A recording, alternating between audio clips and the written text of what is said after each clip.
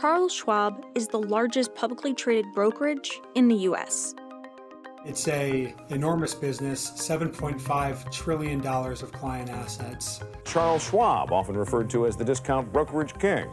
It was one of the first brokerages to offer discount trades for retail investors, and now it's expanded services across the finance sector. It would be fair to characterize Charles Schwab as a financial services supermarket. It even slashed trading fees to zero. Why the heck would you give something away for free if you could charge real money for it instead? But this behemoth is facing a risky financial environment. Charles Schwab, 3 days of double-digit declines for the first time in its 36-year trading history. The collapse of SVB has investors nervous about firms that have big losses on bonds. Schwab's huge growth also had its own consequences, and this is a huge problem. Here's how Charles Schwab battled the ever-evolving financial services market from low fees to fintech. In 2022, Charles Schwab said they saw an all-time record financial performance, despite the bruising year for equity and bond markets, adjusting to the new post-pandemic normal. With $20.8 billion in revenue, Charles Schwab had a profit of $7.2 billion, and 4 million new brokerage accounts were created. Over 50% of its net revenue is related to interest rates, and whether this is via net interest income or its bank deposit account agreement with Toronto Dominion Bank. About 20% of its revenue is from trading and commissions, and the remainder is asset management fees. Privately owned Fidelity is big competition. It's the larger firm with over 45 million brokerage accounts, including 37 million retail and 8 million wealth management accounts. Whereas Charles Schwab has 34 million total brokerage accounts, some of which are retail, wealth management, and independent advisor accounts. Charles Schwab is a powerhouse in the investment services industry, but it does compete with many other firms. In each case, Charles Schwab competes with different facets of its business, including legacy full-service brokers and investment bankers like privately owned Edward Jones, Stifel, JP Morgan, Morgan Stanley, and UBS. Not to mention the newer entrants, Robinhood, Ally Financial, and SoFi compete with Schwab in the financial tech, aka fintech, market. Charles Schwab and Company was founded 50 years ago in 1973 when Charles Schwab himself bought out his partners at what was formerly Commander Industries. At the time, Wall Street was accessible only to investors with enough money to pay high commission fees using full-service brokers. Many of these institutional people like to hold the information close to them. They want it only for themselves. And Schwab is about trying to open architecture, get more information out to more individuals. Wall Street thought deregulating fees would crumble the New York Stock Exchange and bankrupt at least 150 investment banks. May Day abolished fixed commissions. Charles Schwab, the company, and Charles Schwab, the person, were pioneers in democratizing investing. Charles Schwab undercut the competition. It had this huge first mover advantage. A lot of people went to Schwab to open trading accounts because, they can pay a lot less for the same services. For example, investors could now buy and sell stocks for less than $10 per trade. You led that revolution in the discount brokerage. It took us about 15 or 20 years to do that. Didn't happen overnight. Charles Schwab also started advertising. Before May Day, self-promotion was not something gentlemen brokers did. From the get-go, they were advertising using Chuck, right? They put a picture of him in the newspaper, and he seemed like a credible, nice person that was trustworthy, and it worked.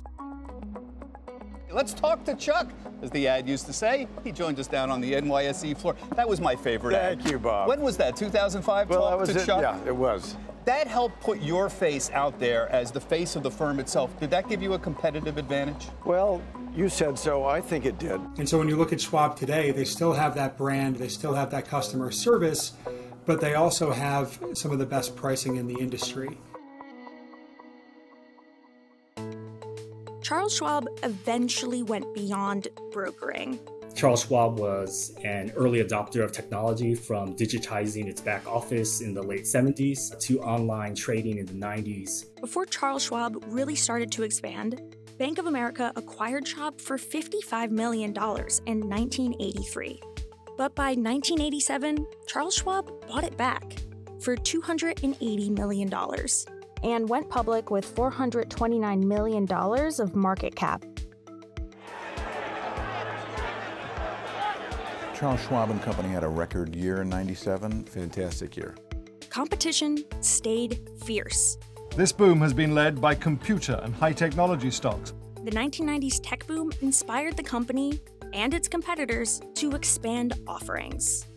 Schwab right now is well over 50% of our customers use a personal computer to interact with Schwab, get information, monitor their accounts, make decisions, make transactions.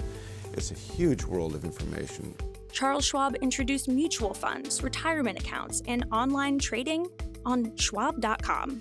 Inherently, this is a scale business. The larger you are, the more efficient you are from an expense perspective. It enables you to cut prices. But when the dot-com bubble burst, Schwab felt that impact. 75% of all internet firms will either merge or fail. To keep up with competition, the company pivoted to strategic acquisitions and eventually grew its services and even launched its very own bank, Schwab Bank, in 2003. Charles Schwab being a bank is very unique. Say an investor opening an account with Schwab, they can have deposits at its bank, they can trade stocks within its brokerage. By 2010, mobile trading was introduced, and Schwab met demand for exchange-traded funds, aka ETFs. Schwab has muscled into the ETF space in the last 5 years. You're now number 5 from nowhere. It's really very I don't know if impressive. we muscled in. We just offered great value. If you look in more recent years, it continued to innovate and disrupt, or at least has been a fast follower with industry developments. When startup trading apps like Robinhood entered the market with 0 commissions in 2014, that was a huge deal. 5 years later, Schwab followed suit. Charles Schwab out with a bombshell announcement today. It is slashing trading commissions for stocks, ETFs, and options to 0. In a world where Schwab's at 0, everyone had to follow. The following day, TD Ameritrade cuts to 0. Hours later, E-Trade cuts to 0. The problem was that it did a lot more damage to their business models than it did to Schwab's. Ameritrade was, in a moment, losing something like 20% of their revenues. Is Schwab a potential buyer of anyone out there? Well, certainly at the right valuations, we would do it. Fast forward less than 2 months later, and Schwab announces that it's merging with TD Ameritrade in an all-stock combination. I believe most people would have thought that, maybe Charles Schwab would have gone after E-Trade instead, just because it would have been smaller and more manageable. But, it was quite a feat for them to actually be able to merge with TD Ameritrade. The problem is that with brokerages slashing fees to 0, a revenue stream is lost. But for Charles Schwab, one of its main revenue streams is now its banking operation, which other brokerages don't really have.